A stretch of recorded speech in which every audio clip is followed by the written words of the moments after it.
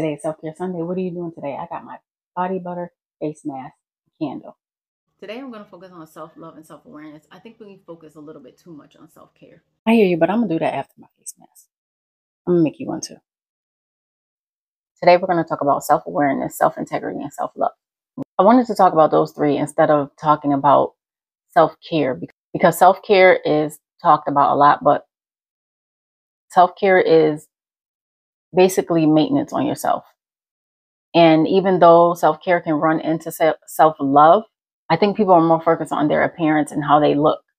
And there's nothing wrong with that. But at the same time, we have to work on the inside as well. So when it comes to self-integrity, self-awareness, and self-love, we can add that in there with the self-care. The definition for self-integrity is a foundational aspect of personal growth and development.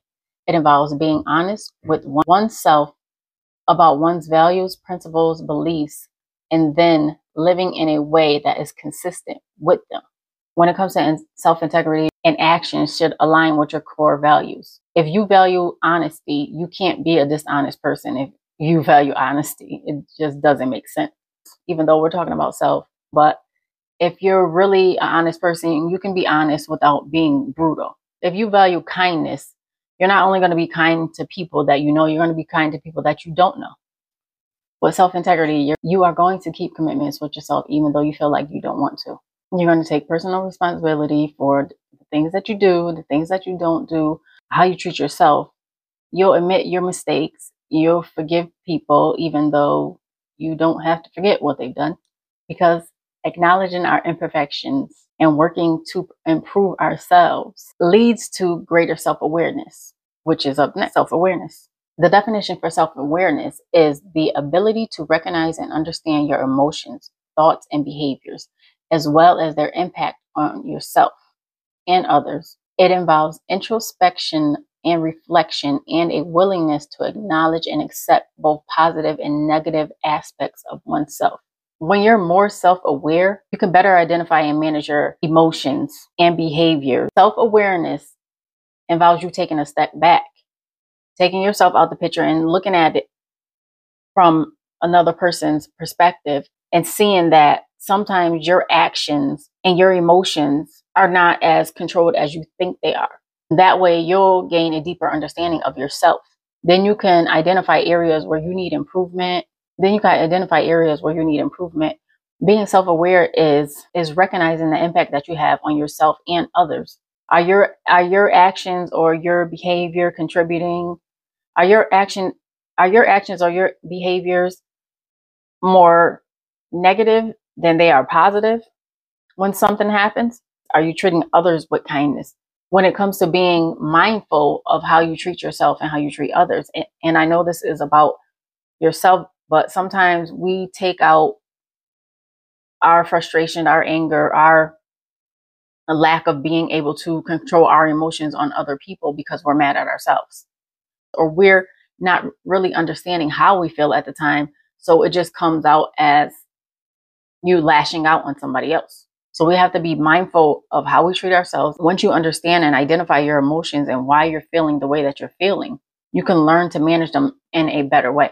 That's why I'm so big on, you guys probably hear me, if you really watch my videos, you hear me talk about therapy all the time, because a lot of people are just emotional little wrecks, little emotional little roller coasters. We're not dealing with our emotions. We're not tapping in to see, why do I feel this way? Why do I feel this way about my boss? Because when he talks to me, it's in a condescending tone, because my mother used to talk to me in a condescending tone. So you're mad at your boss, you hate your boss, you can't stand him because he talks to you the way that he talks to you, because someone else used to do that to you when you were a child.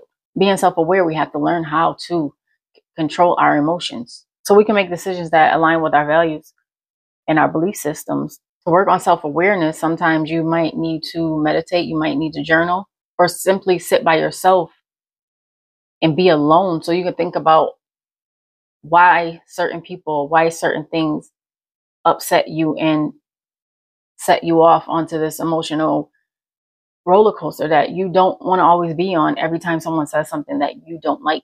Because sometimes people say things that you don't like, but that doesn't mean that it's not true. By really reflecting on your thoughts and feelings, you can get a deeper understanding of yourself. Next up is, last but not least, I was going to start with self-love first, but after thinking about it, if you don't have self-integrity, you're not self-aware, you're not really going to get to self-love. The definition for self-love is the foundation of a healthy self-concept. It involves accepting oneself for who they are with both their strengths and weaknesses and treating oneself with kindness, compassion, and respect. Like I said, I wanted to do self-love last. They're making self-care and self-love connected, or making them intertwined when sometimes they need to be separated. Self-love is basically the way the world sees it now. Is self-love and self-care is the same thing, when at times they do intertwine, but you have to learn how to separate the two because all of them go together. When was the last time you told yourself you love yourself? I want you to think about that before you even, I did it Tuesday. When did you really mean it?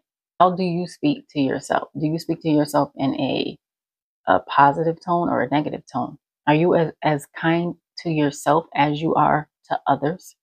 Do you uplift yourself like you uplift other people? Have you ever ignored a situation knowing that in your gut something wasn't right, but you did it anyway, and then you regretted it later? Lack of self-love can have you in a whole bunch of situations that you would not have been in if you really loved yourself. You end up in unhealthy relationships, end up in the wrong friend groups. This is why learning how to love yourself is an ongoing process. It's very important that we learn how to spend time with ourselves, by ourselves, getting to know ourselves and prioritizing our own well-being. Yes, you can do the candles, you can do the face mask and all that with the self-care, but it's not self-love. Take time to truly connect with yourself and see what you need in order to give yourself the same love, attention, and care that you give other people. When we talk about self-love, we never talk about how we let others treat us. Once you're more aware of how other people treat you, you'll set boundaries, you'll say no, and you'll mean it. Once you have a deeper sense of self-love, you'll be happier. You won't let people treat you any old kind of way, and you'll treat yourself better. Once you have a deeper understanding of self-love, you'll be happier, you'll treat yourself better, and you'll enjoy self-care even more. Watch the next video, whichever video YouTube picks. Don't forget to like, subscribe, comment, and hit that bell.